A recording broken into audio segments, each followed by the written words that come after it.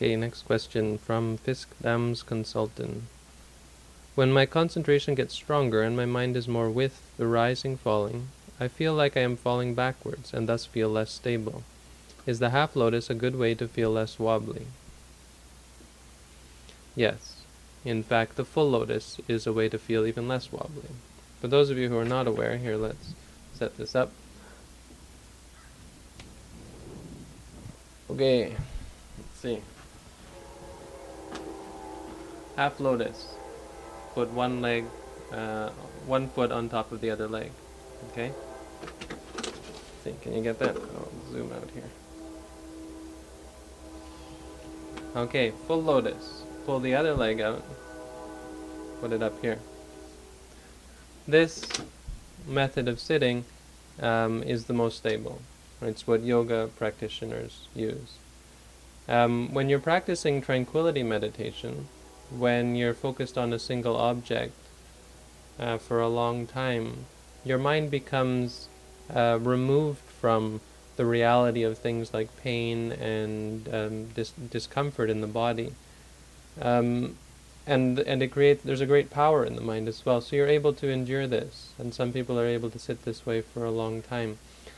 In insight meditation, the sort of meditation that I teach, this isn't the case. Your mind is not removed from the reality, and so there's a lot of flexibility and moving going on, and this can become quite painful after a while.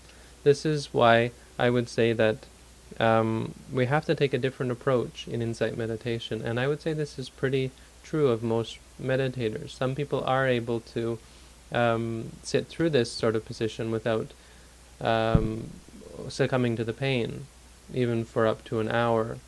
The problem is, in a meditation course, we're trying to do more than just an hour. We're trying to do many days of meditation. And so for most people, the pain and discomfort of sitting in this position without the strong concentration of tranquility meditation is too much. And so I don't recommend this position, actually, not for bare insight meditation that is not based on tranquility as well. A more interesting thing to do is to look at the wobbling and to ask yourself what's going on there, because I guarantee there's a mental factor as well, which is the concern about it, worrying that you're going to fall over and so on, and probably in fact it's become just an obsession, and our mind is good at this. Our mind obsesses over things, saying that this is a problem, saying that, oh, I'm going to fall over.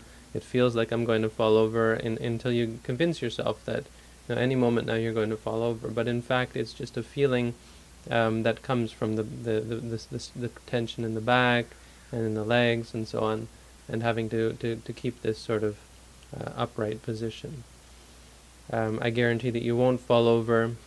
There are cases where people begin to feel a pulling backwards. Some people feel a pulling forwards, feel a pulling to the side. Some people feel, this rocking sensation or so on. All of these things are caused, as you say, by strong concentration. And it's important just to say to yourself, feeling, or swaying or so on, and bring yourself back. Say, raising, or coming back or so on. Come back to a sitting position. And again, in regards to all of these things, the more important is not whether or not these experiences arise, but how we react to them. This is the challenge. I mean, what you're experiencing is a meditation condition. This is the way things are for you at that moment. It's not important whether that is or is not, and how to start it or stop it, how to keep it like that or make it something else. The point is what's going on in your mind at that time, and how to change the way you react to it.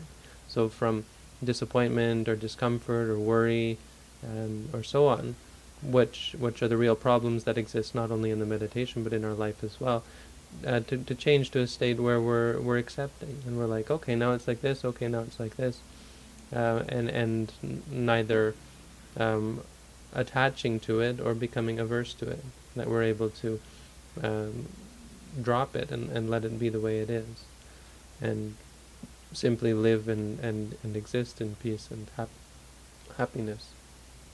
Okay, so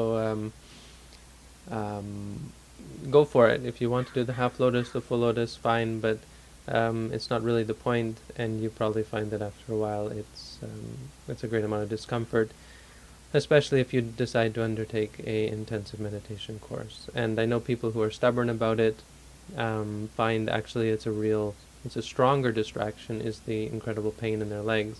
They've been told that the half lotus is good, the full lotus is better, and so they try one or the other, and they keep coming back and saying how much pain they have. And if the teacher's not able to catch it, they won't realize why there is so much pain, and in fact the meditator is creating it unnecessarily and being distracted by the pain, thinking that they're supposed to just sit through it. You can try, but I think for most people it just becomes a greater distraction. And it becomes kind of an attachment as well, because you feel like you're doing the right thing and this pain is good, and so on and so on. It's not a natural state of mind. Okay, so that's my take on it.